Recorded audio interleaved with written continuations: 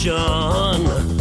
I can't get no call to action, but I try, and I try, and I try, and I try. Hello and welcome to Call to Action, the go-to podcast for anyone trying to make sense of the world of marketing, advertising and beyond. In an industry that is a minefield of utter bollocks, we aim to capture our heroes and allies from the front line to have a chinwag with. It's like Pokemon Go, with the single but vital exception that it's not a short-term bandwagon of shite. It's brought to you by Gasp, and I'm Giles Edwards, co-founder and MD. Today, I've caught Jane Evans, a radical woman and trailblazer of important, genuine firsts. Jane worked for some of the biggest agencies on the planet, including JWT and Ogilvy, before setting up her own agency, Giant Leap, where clients included Revlon, Maserati, and a bevy of beer breweries. She now runs Janie, part advertising agency, part activist organisation that communicates to and represents the most powerful consumer group on the planet, women over 50. Their first campaign is Uninvisibility, to bring these new superwomen into the spotlight. Jane says, if the ad industry can't see the disruptive power of employing a gobby older woman, then I'll profit from my voice myself. Welcome to the show, Jane. Hello. 7 quickfire questions. Mac or PC? Mac. London or Sydney? Both. English ales or Aussie tinnies? Neither. Cyndi Lauper or Cindy Gallop? Cindy Gallop. Martin Scorsese or Martin Sorrell? Oh, Scorsese every time. Machine learning or on-the-job learning? Both. And lastly, John Evans or Jane Evans? Both. Both. Okay, cool. Awesome. Okay, so Jane, can you tell me what your first ever job was and what your first advertising job was? And the reason I ask is I know so many people, typically young nephews and nieces of mine, who are anxious about the perceived right way of doing things. And the more I talk to people who have made a name for themselves in the industry, the more I believe my advice to them of there being no right way is correct. Couldn't agree more. And the more people we get from diverse backgrounds, the better. My first job was actually my first business. My father had dreams of me being a professional golfer. And the first time he took me to play golf, by the 9th hole, I was bored stupid. And I saw a little hut there and I went, what's that? And he was like, oh, it's a hut they used to sell sweets and drinks to the golfers. And I went, can I do that? And he went to the club and got permission for me to have the hut. And my mum went down to the cash and carry. And I set up my first business when I was 12 years old. Really? You legend. And what was that like? Look, my parents didn't realize how much money I was making. And in fact, my mum took over the business when she realized how much money I was making. And I was the only kid at school that could afford 20 fags a day. So that puts you in a powerful place, as we all know. It was. Plus the fact I spent all of my Saturdays and Sundays sitting in a wooden hut eating chocolate. Wow.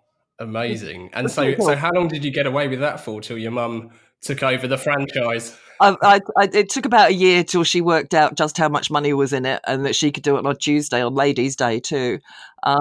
And yeah, what she didn't realize was that I'd worked out that I got a lot more money in winter if I put like sherry or whiskey in the coffee.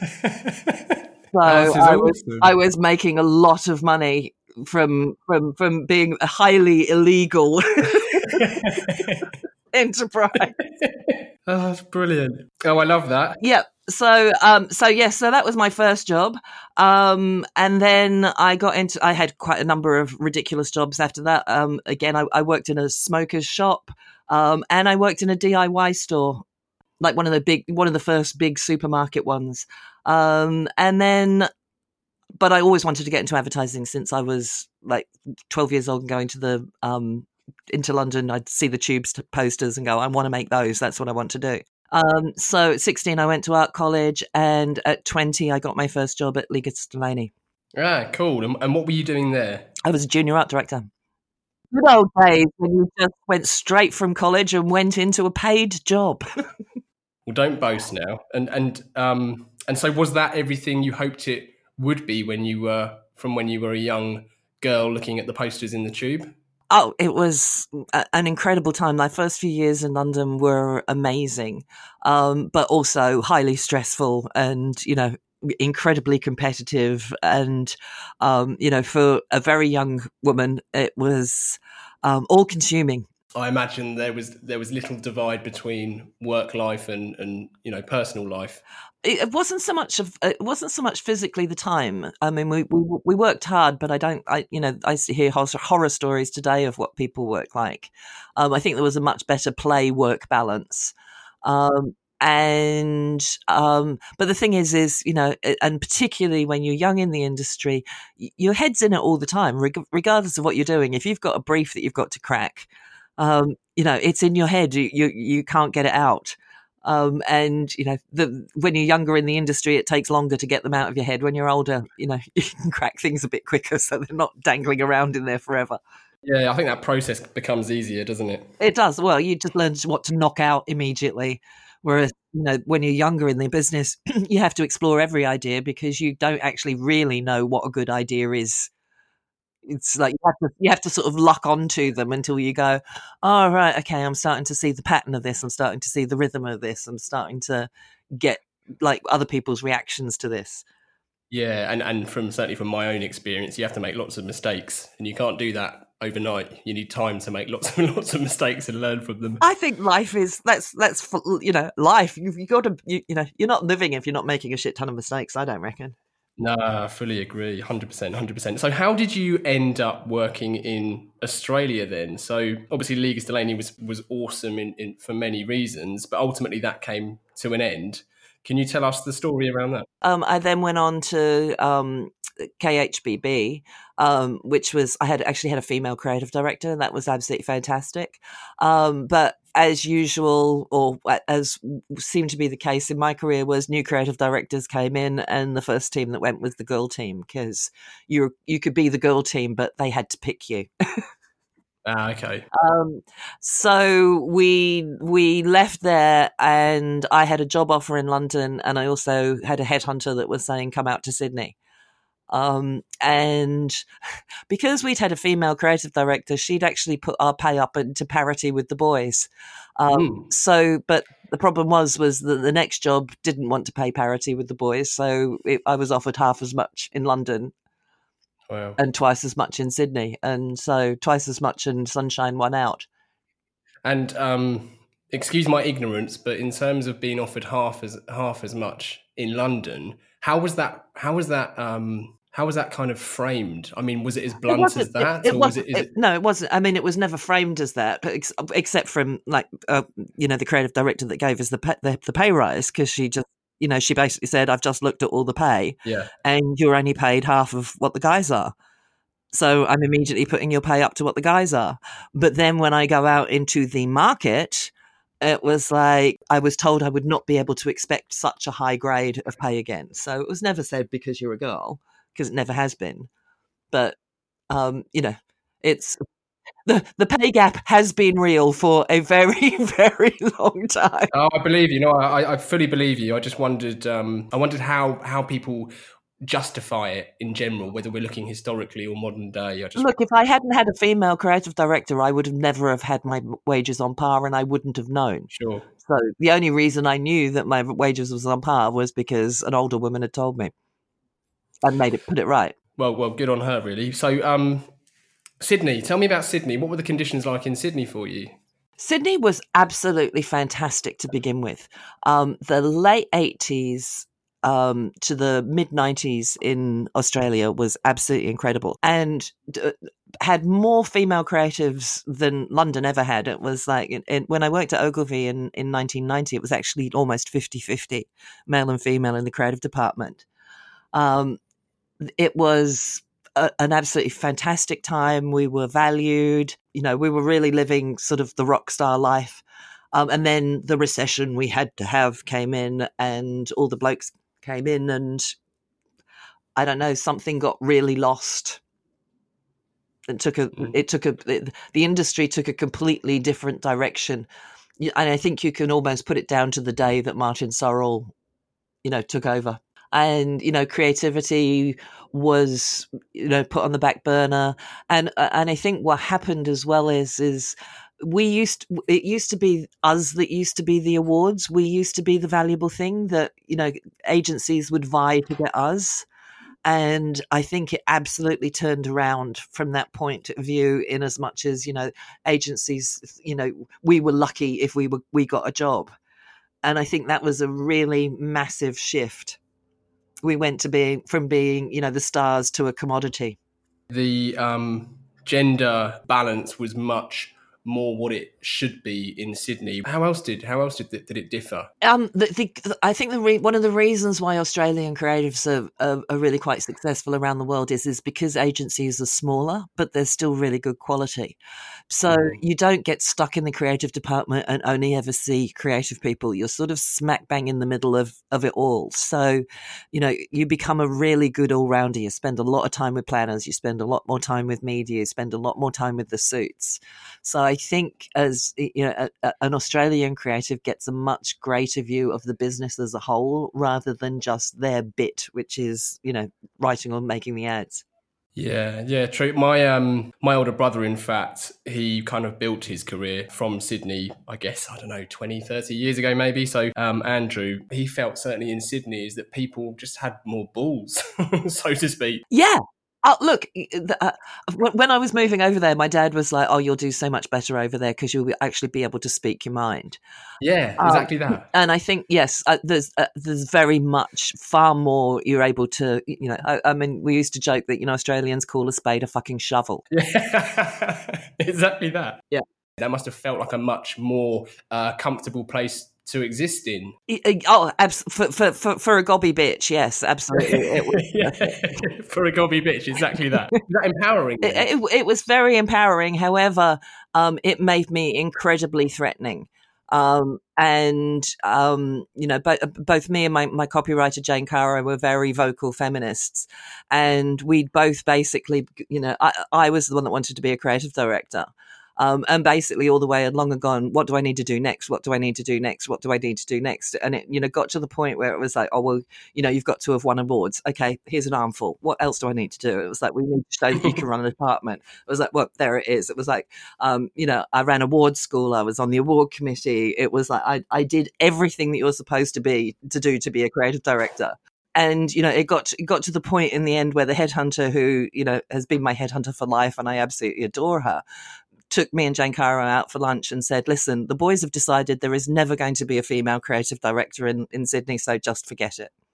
It was like being strident and again, I did a lot of work for women at the time. I brought together a group called Creative Opportunities for Women, which is COW.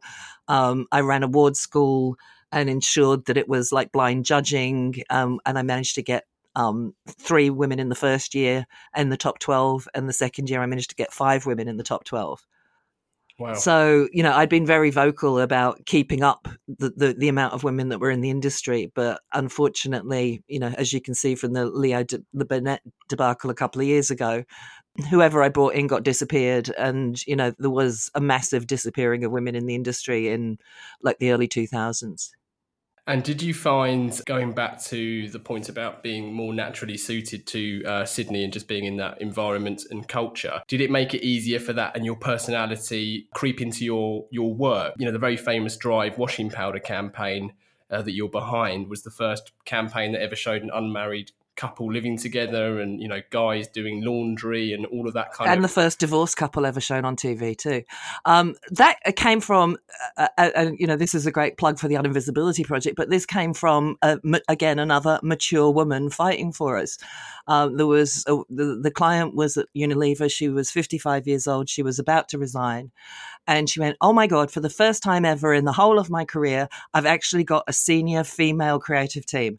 And she went, the brief is, don't give me 2 cunts in a kitchen. Well, you didn't do that. No.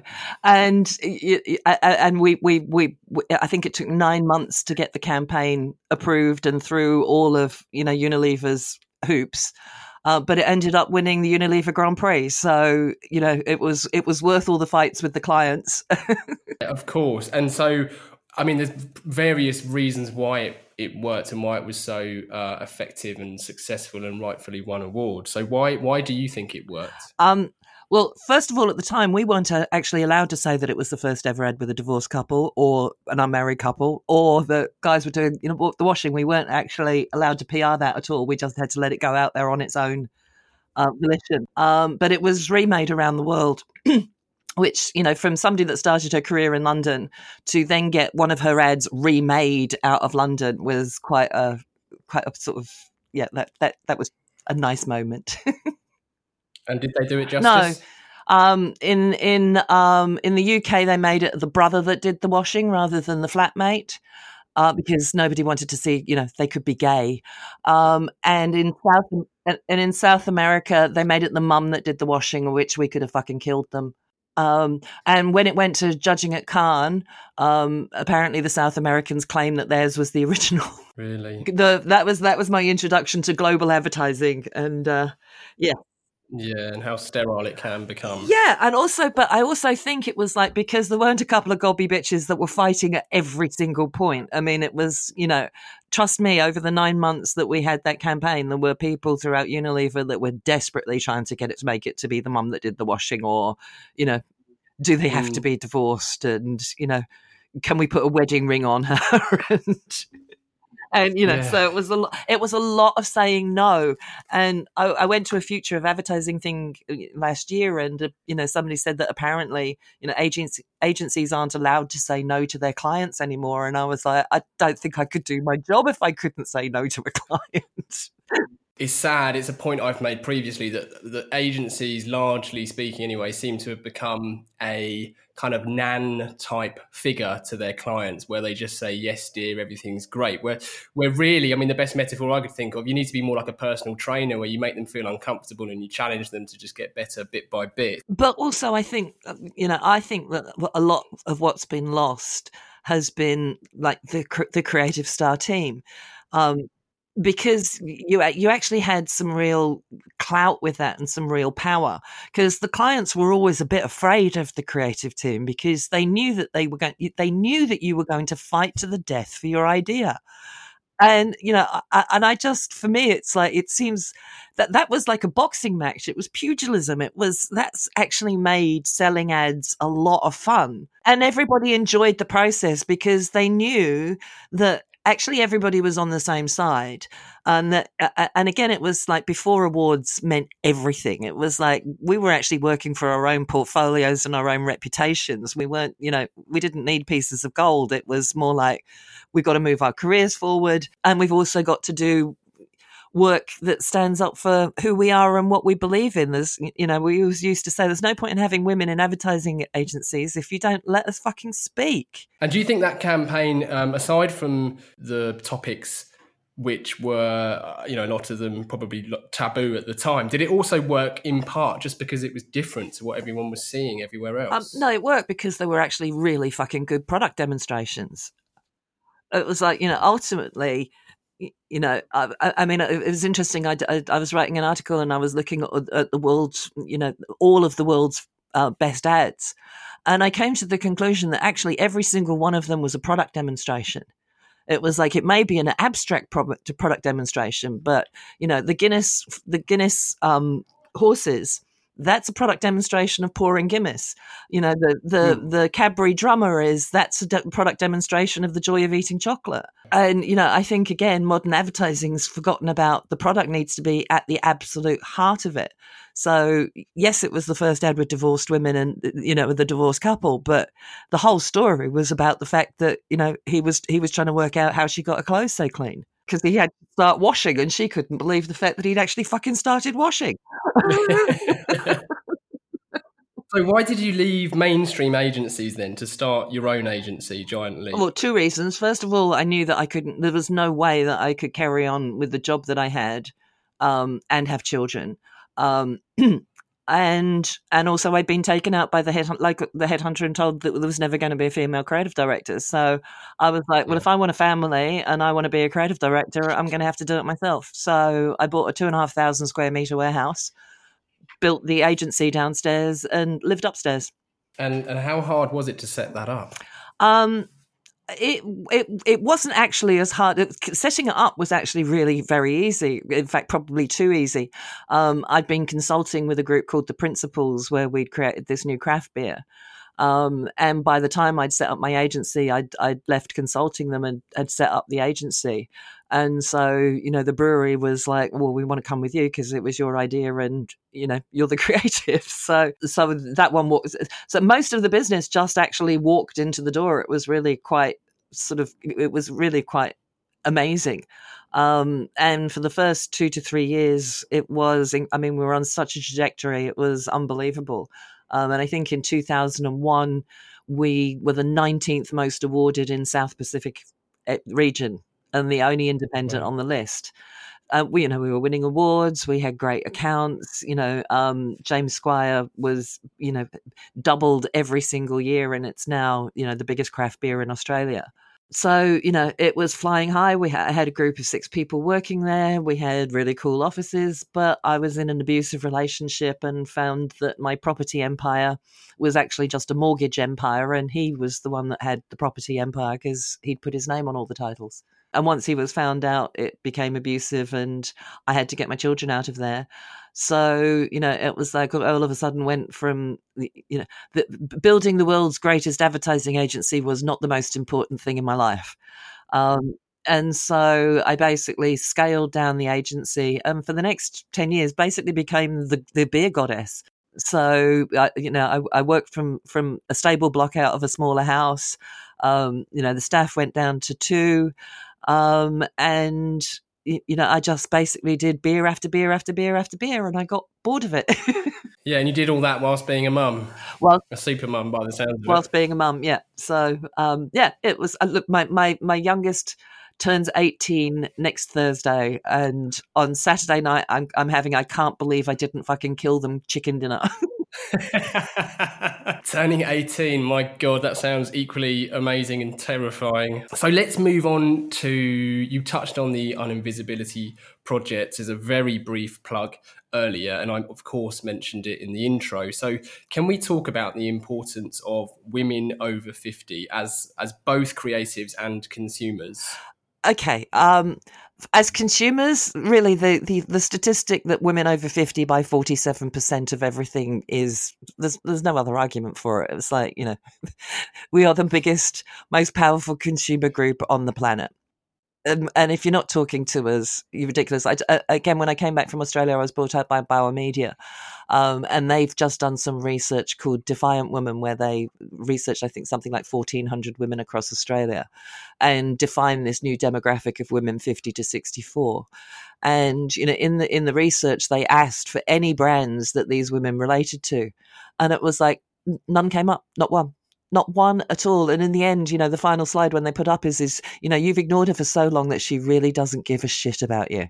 So, and to talk to us now, because we've been ignored for so long, is you really are going to need some really clever, cobby older women to do it because, it was like we can spot anything written by somebody younger a mile off. Yeah, absolutely. Well, there's a great quote of yours which I discovered, which was, "We've been your age, but you've never been ours." Oh, that was one of my grandmother's one. My grandmother was an amazing woman, and she was full of those sort of quotes. But that one always stuck with me. Yeah, I think the industry is just obsessed with, I don't know, 20 under 20, 30 under 30 lists. Oh, who cares about a list? Everybody seems to be wanting to be on a list, and everybody seems to want to win an award. And it was like, doesn't anybody actually want to build a rewarding career? It was like, it feels as though everybody's sort of been, I don't know, coming back, it sort of looks like this sort of advertising's turned into this dystopian nightmare. It is, it's terrifying. And there's parallels to my intro question about doing things the right way. It's like people need to be on a stupid 30 under 30 list that someone like the Drummle campaign has issued for them to feel like there's some kind of justification for their life. And you just think, just do some fucking good work. Just cause some problems. Just do something. Just live. Yeah. It was like, because the only person that cares about that list is you. And it'll get you a couple of mentions on LinkedIn a couple of times, but it's not really going to do anything. And the thing that amazes me is, and I keep on hearing this from the industry over and over again, is like, oh, your brutal honesty is so refreshing. And I'm like, well, hold on a minute. When did we stop being brutally honest? I thought that was like the whole point of what we do. Why is it such a shock that I'm coming out there telling you how it is? But it's true, though. It's true, and it's sad. I had the real pleasure of talking to a good friend of yours, Cindy Gallop, recently, and of course her mantra of liking to blow shit up. And I asked her, have you felt that urge to blow things up grows with age? And I said that from my own, white middle-aged perspective, which is the older I get, the less I give a shit, and the more I do find myself being brutally honest. So I'm not trying to justify people not being brutally honest, but equally I do find myself increasingly frustrated with things and being allowed to call them out, or allowing myself to call them out, I should say. Look, every single woman I know that's gone on to the other side of menopause says they just get this couldn't give a fuckery. I really couldn't give a fuck. Well, I think my wonderful wife Sophie must have had the menopause at 20, and you'd love her. Actually, you'd get on great. Oh, she sounds absolutely amazing. And I think again, it was like we've been through so much, and we've been through so many fights. And there just seems to be this complacency that's come over the industry over the last 20 years. And, it just feels like, come on, wake up. Come on. It's not actually getting any better. It breaks my heart when I hear young girls, talk about that they're still being bullied. It was like, because I mean, most of the women I know are under gag orders, but we all know their stories. And, it was like, we have some horror stories. And so, it was like to then find out that young women in the industry, they're not having the horror stories that we have, but it's still the same underlying misogyny and bullying. I think it's gone from sexual harassment to bullying. And it's just, it's heartbreaking that it still can, people sort of say to me, for me, it's not that I've got more radical with age. It's the fact that I've actually run out of fucking patience. It's like, I was 13 years old when Equal Opportunity came in. I was like, the first kids that could choose what they wanted to do, and you could actually choose your career. And, all of a sudden, like the world had opened wide up to me. And, here we are 44 years later, and it really doesn't fit. Women are still saying that they're not feeling as though the workplace is working for them. Yeah. And as you say, women over 50 find it practically, if not completely impossible to get a job in agency world or advertising world. It goes much, much further than advertising. It's actually systemic throughout society. It was, again, one of the things of doing the Uninvisibility Project. I mean, I started it off, I thought it was going to be like a Humans of New York type thing, that I'd take a great photo of a great woman, write a little story, and we just keep doing that, and that would be a bit of fun. But within like a few days of starting it, the stories that came in and the women that connected, it was obvious that this was actually going to be a movement, that there needed to be an overarching narrative for this group of women.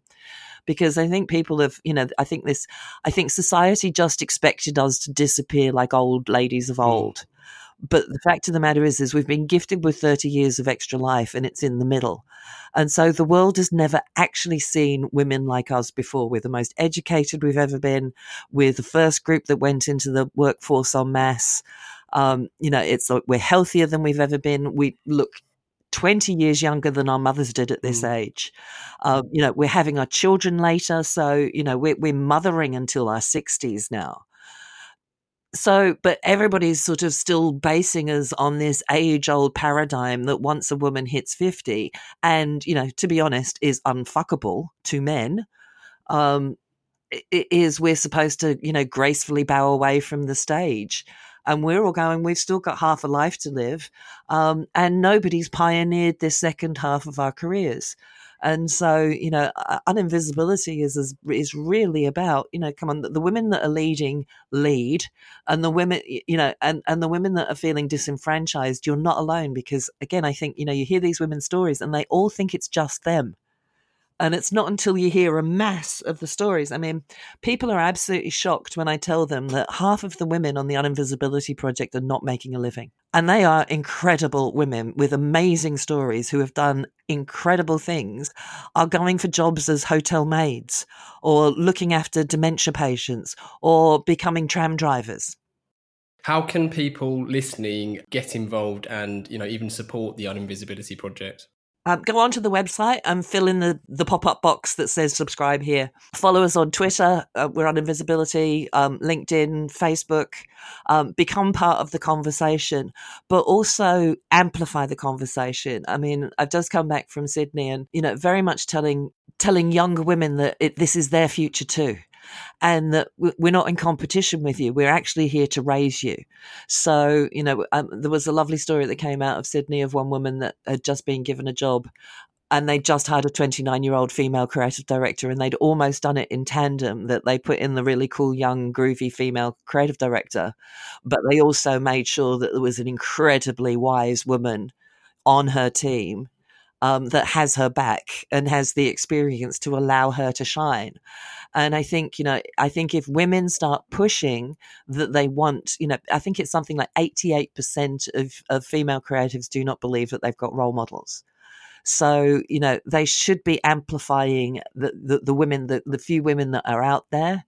And they should be pushing, again, it was like, everybody blames headhunters, and I go, headhunters only go by market forces. So, if headhunters get on board going, okay, we've got to go and find these unicorns. It's like, we've got to go and find these amazing creative women, and they might not want to go back into an agency, get them into Mentor. I sort of say, if you don't want us to make the ads, get us to make the women that are making the ads, because there's a whole generation of younger women that are in there facing exactly the same things that we faced. As I said, we've been your age, you've never been ours. And it was like, we've got a perspective and the couldn't give a fuckery that if something is really wrong, we've got no problems going and telling somebody, hold on it, this has to change. So, it was like, I think there is a massive resource that, should be treated as incredibly valuable. When everybody's talking diversity and inclusion, it's like there's no point in bringing everybody in if they're just going to flounder, or worse still, just become pawns of the patriarchy. I wonder how this has crept into your role as a mum. I imagine your teenage daughters must just look up to you even more than daughters normally do look up to their mums. The worst thing about being unemployed for 3 years was my kids didn't know who I was. I mean, I was unemployed. My daughter was, they were 14, 15. They were like that really, I hate my mum stage. So to have a mum that's out of work, can't provide, I became absolutely nothing in their eyes. And the greatest thing about the Uninvisibility Project has just been how my kids are now like, oh, okay. Now I see why you were fighting so hard, and that you weren't taking the job at Sainsbury's, and that you were, pushing and pushing and pushing. And it was like, I think, they've learned a hell of a lot from the experience, but it's absolutely, my oldest daughter's a musician, and she's like, bloody hell, mum, you're an influencer before I am. It's like, that's fantastic. And how have you found being a mum whilst doing this? Obviously, even more aware of the world for young women growing up. My daughter, the first day of school she's 17. She goes to work in business attire. She was, it was school approved clothing. Walked out of her school. She went, bloody hell, I can't even walk 20 meters out of the school without some old geezer telling me I'm sexy. And I'm just like, oh, for fuck's sake. And she's like, she says to the boys, the boys sort of go, oh, you're just moaning all the time. And she was, how often do you get catcalled? And she went 2 or 3 times a day. So, again, I think with the young women in advertising, and again with my daughters, is I am absolutely appalled that, we're bringing up these really strong feminist daughters, and, filthy, dirty old men still feel as though they've got some right to judge them on the way that they look. and be vocal about it and somehow use their power over them to intimidate them. I also read something recently about a freelance job that you were turned down for because they wanted a young person who knew all the YouTube stars, to which you rightly flagged with teenage daughters. If anyone knows them, it's me. I find it absolutely incredible that young people do not seem to realise that we're digital ambidextrous, that we actually grew up in an analog world, but we actually saw the digital world come up. But also, you know, if you can imagine as a mother, I mean, my daughters, I remember on Twitter, I think it was like the first year Twitter came out, I put a picture of my two daughters with their laptops and everybody was like, oh my God, you know, they're like the ultimate geek girls. But, you know, I've you know, as I say to younger people, it's like, I played as much fucking Club Penguin as you did. It was just, I was an adult at the time looking at it going, oh, what is this? Is my child safe on this? What are the applications of that? Oh, what could you do with it? You know, it was like, as things were coming in, it wasn't as if we were ignoring them. We were active participants in the birth of tech. So why they think that we're tech illiterate or that we don't, again, you know, it's like, come on, creative people. Do you honestly think that when you turn 50, you're going to have stopped looking at culture? It was like when your whole life has been about culture. It was like, what, you just all of a sudden stop at one point and go, right, that's it. Nothing ever good's ever going to happen again. I mean, yes, there are people that, you know, consider there's been nothing great since a flock of fucking seagulls. But, you know, anybody that is a creative and works in popular culture and works in advertising knows everything that's going on everywhere, because our job is to know a little bit about a hell of a lot of things. So why on earth would that stop? I can't understand why people would believe that would stop.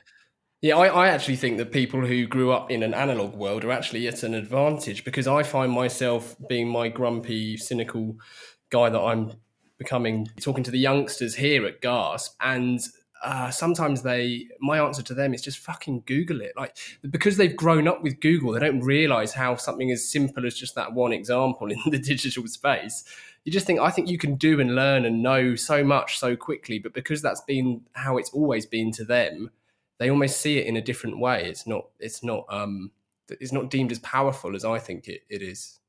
Oh, look, you know, I grew up with, you know, watching Star Trek in black and white. And, you know, it was like, I remember when I was over in Australia, I spoke to like an old boyfriend back in England on Skype for the first time.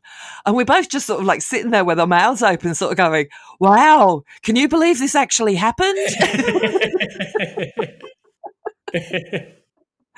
It's like, whoa, you know, when we were 18, would you have thought that like in 20 years time, we'd be like sitting opposite sides of the world, looking at each other, talking on a video? I mean, it's mind blowing how much the world has changed. And again, that's one of the things I'm sort of saying about is our group is like, we've seen so much change. Why on earth do you think we're not prepared to see more, or, you know, have the ability to create more?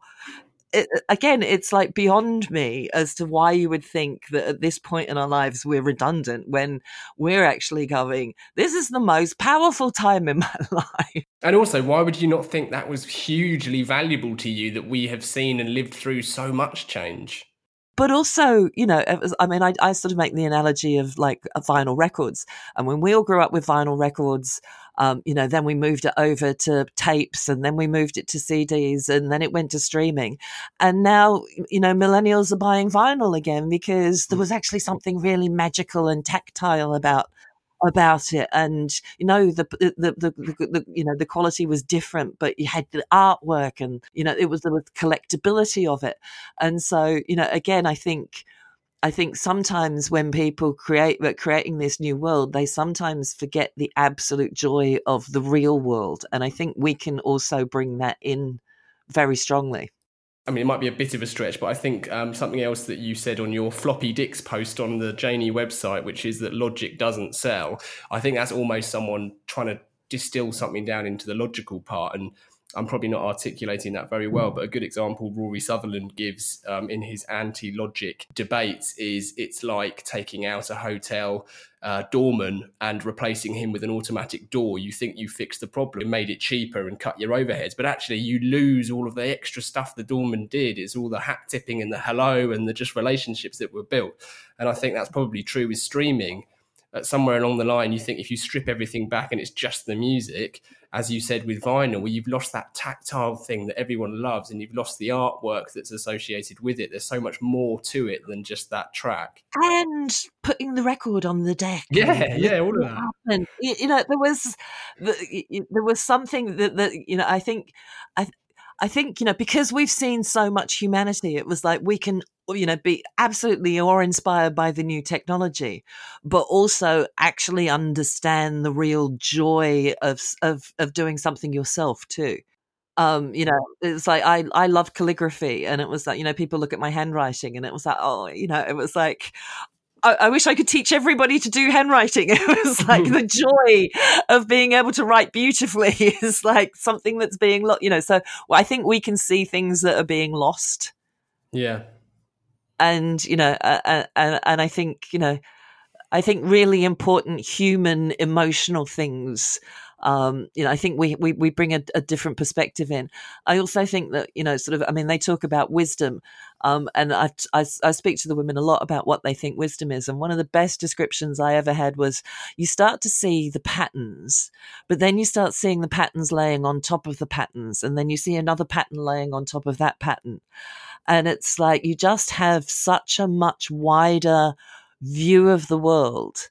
And so, you then when you get a problem or, a brief or whatever, it was like, you can just see it in multi dimensions that, you couldn't have seen at 30 or 20 or even 40. I have a couple of listener questions, Jane. Do you mind me okay. throwing those at you? Yeah, go for it. So asking the general public for their opinion, be it on Brexit or boat names, is notoriously fraught with danger, but that's not stopped us asking. So Louise asks, or she says, I read that you said that post the 1991 recession was when advertising ceased to be fun. Why is that, and can the fun return? I think I answered that earlier. It was Martin Sorrell. Yes, it was. You're right. You're fair. The money men came in and we became a commodity rather than prized possessions. I really do think that was really what sort of turned it around. It was like where money hit it everywhere, especially in education. It was like, we all went to art school. We were the kids at the back of the class. We were the class clowns, and there were 4 colleges. We were all given a job straight out of work. We were valued from the day we started, and we were invested in from the day that we started. I think it's all become way too much of a competition, and that takes so much fun out of it. Yeah, and can the fun return then, do you think? Yeah, absolutely. But as I was once told when I was telling some managing director how he should run his company, well, this is a big ship. It takes a long time to turn around. So the big ships are going to take a long time to turn around. But I think there are so many opportunities out there to do your own shit that, if the boats aren't turning fast enough for you, get on the speedboats, because I think there's plenty of speedboats out there at the moment. And, I think clients are going to start to realize that, they're going to start looking at the gig economy too, and they're going to start going, hold on a minute, I don't need to have this big monolith that's not in touch with the times. I can go to these smaller little places that are far more agile, because the world's it's too fast for too many processes now. It's like you need to work with really good people that know their shit and that you trust. Yeah, but I'm always keen to bang the small independent drum for sure. Makes a lot of sense. I think there's trouble in network side anyway. And I mentioned my brother Andrew earlier. He's got out of the business now. He's had enough of it, but he was very senior at one of the big networks, and some of the stories I heard about how business decisions were being made, I found alarming, to say the least. So the second question from Danny. Danny says, you've helped sell a lot of beer in your time. What current beer brands do you think are acing it? I'm especially curious of your view on the Carlsberg self-deprecating U-turn. I think that the current beer ads have fallen into a trap, which was something that was a massive, massive, massive no-no to us for our whole career. Half of the ads, if we'd ever presented them to our creative directors, we would have been sent out with the tails between our legs. So, I actually worked on Carlsberg, back in the 80s when it was, probably the greatest lager in the world. And then they've been slaughtered by craft beer because, you know, it's the whole story. They all got too big. They all got too bland. They all got too complacent. You know, smaller breweries came in with interesting, really great tasting beer. And it's taken them, we released ours in 1999. So it's taken them almost 20 years to work out that, oh shit, you know, our stuff is swill. We better do something about it. But, you know, for me, it's like they're letting the briefs are showing, the strategies are showing, the research is showing. I mean, the Punk IPA, this is not a fucking ad. It was like, no, it's not. And it's not punk in any way, shape or form. So, yeah, I think it's got very formulaic. And, you know, again, I think, you know, strategy is showing too much. And so no, I can't think of any beer brand at the moment that's doing anything really interesting, because I think it's sort of got to the stage where, I mean, it was really fun doing craft beers at the start, but it's sort of getting to the point where it's like everybody seems to be copying what's been done before. And this sort of feels as though that there's time for the next breakout product or breakout category. It sort of seems to be coming to a critical mass at the moment. So I think it's going to take something pretty amazing to break through it. The final part of the interview, Jane, is our 4 pertinent poses that we put to all of our guests. So question 1 is, what advice would you give to your younger self, apart from hiding some of the cash from the shed on the golf course from your parents? And a hell of a lot more from the ex-husband.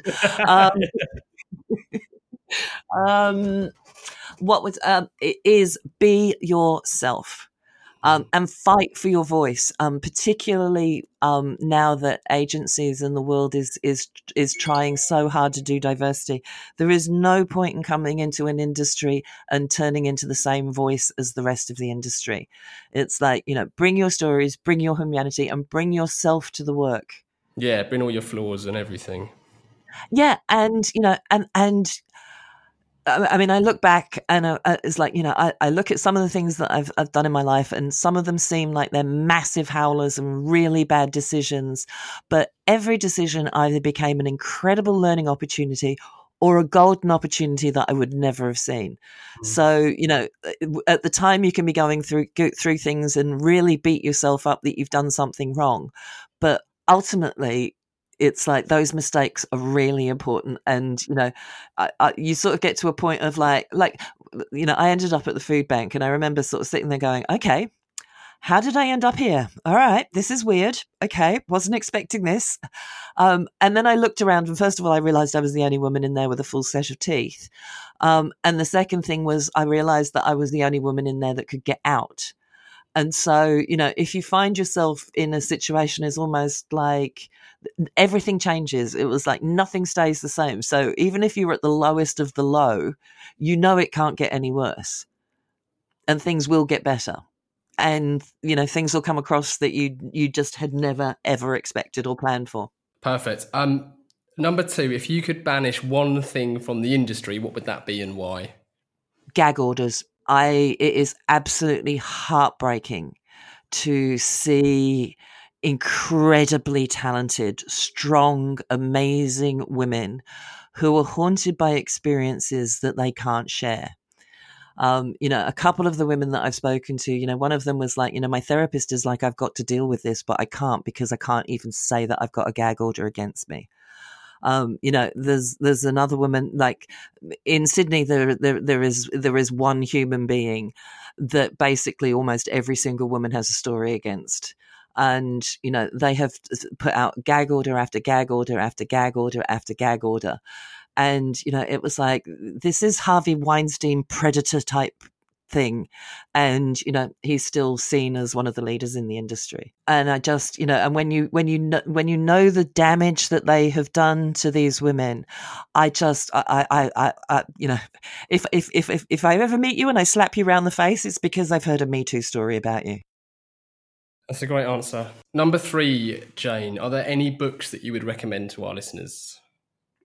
Business as Unusual by Anita Roddick. I think the world has forgotten about Anita. Anita was the founder of The Body Shop. a few months ago, the Body Shop announced that they were recycling their packaging, of which every woman our age went, what? When did they stop? It was like, wasn't that what they were built on? And, it was like Anita Roddick was the original environmental warrior. I think everything that she had to say then is still absolutely 100% as true today. Her famous quote is credited to the Dalai Lama, but she was like, if you think you're too small to make a difference, try sleeping with a mosquito. I've not heard that before. That's lovely. No, she's absolutely fantastic, and her thoughts on aging and skincare are invaluable for every young woman who should read it. And stop before they even start buying anti-aging things. Just think about it and put the rest of your money in your pension, and don't waste your money because none of it works. It's all bullshit. Yeah, it's all some sort of placebo going on there. Yes. I've heard rumours of the Uninvisibility book. Are those rumours true? There is a book and a documentary and another very huge surprise in the works. So. We're in negotiations at the moment, but it's much fun and frivolity, and we just got to get the final few bucks over the line, and we're on our way. Amazing. And so presumably people who subscribe at Uninvisibility at the website itself will be able to keep an eye there. If you subscribe, you'll get our monthly newsletter, which will tell you all the things that we're up to before anybody else finds out about it. Amazing. Before we can leak it on this podcast. Yeah, you can leak it as much as you want. I'll give you a call beforehand when any reviews are coming. Amazing. Well, Jane, we always dedicate every show to somebody, and we like to bestow or hospital pass that honour, depending on your view, to our guests, who has to give their reason why. So, Jane, could you dedicate this episode to somebody? I'm going to dedicate this episode to a woman by the name of Verna Wilkins. And Verna Wilkins came and moved next door to me in Camberley in Surrey in the the early 80s, I believe. And she was the most beautiful Grenadian princess you've ever seen in your life. When her child came home from school one day, he'd done a painting of himself, and he'd painted his skin pink. And she was like, "Why did you paint your skin pink?" And he said, "Because it's for a book, and only white people are in books." Oh, and she started from her kitchen table England's first diverse, multicultural publishing company. And she fought and got her books into every school and on the curriculum throughout the UK. And she has been my mentor and inspiration my whole life. Wow. What a woman. Well, this episode is very, very proudly dedicated to Verna Wilkins. Absolutely. Yeah, well, thank you so much for joining us, Jane. It's been an absolute pleasure to talk. We'll share everything that we've discussed, especially links to the Uninvisibility project in your own website and Anita Roddick's book. But how else can people get more Jane Evans? Look, I was actually worrying the other day that everybody's getting too much Jane Evans. Well, they can decide that. Uninvisibility.com, Twitter Uninvisibility, Facebook Uninvisibility. You can find me on LinkedIn as Janie London, or the Uninvisibility page on LinkedIn. We're on Instagram, so we're out there, honey. Yeah. You're on your Google away. Amazing. Well, actually, I haven't checked that, because with a name like Jane Evans, it's actually quite hard to get to the top. So I haven't actually Googled my name for a while. I should go and see. Well, I've done that recently, actually. There are quite a few of you out there. I mean, you're all very different. Don't get me wrong. But thank you so much, and thank you to everyone listening. Please continue to share and review. That means a lot to us here, and keep questions and guest requests coming in. To get in touch, simply find Gasp online. You can check out CTA Pod on Instagram, or just email us at hello@calltoaction.co.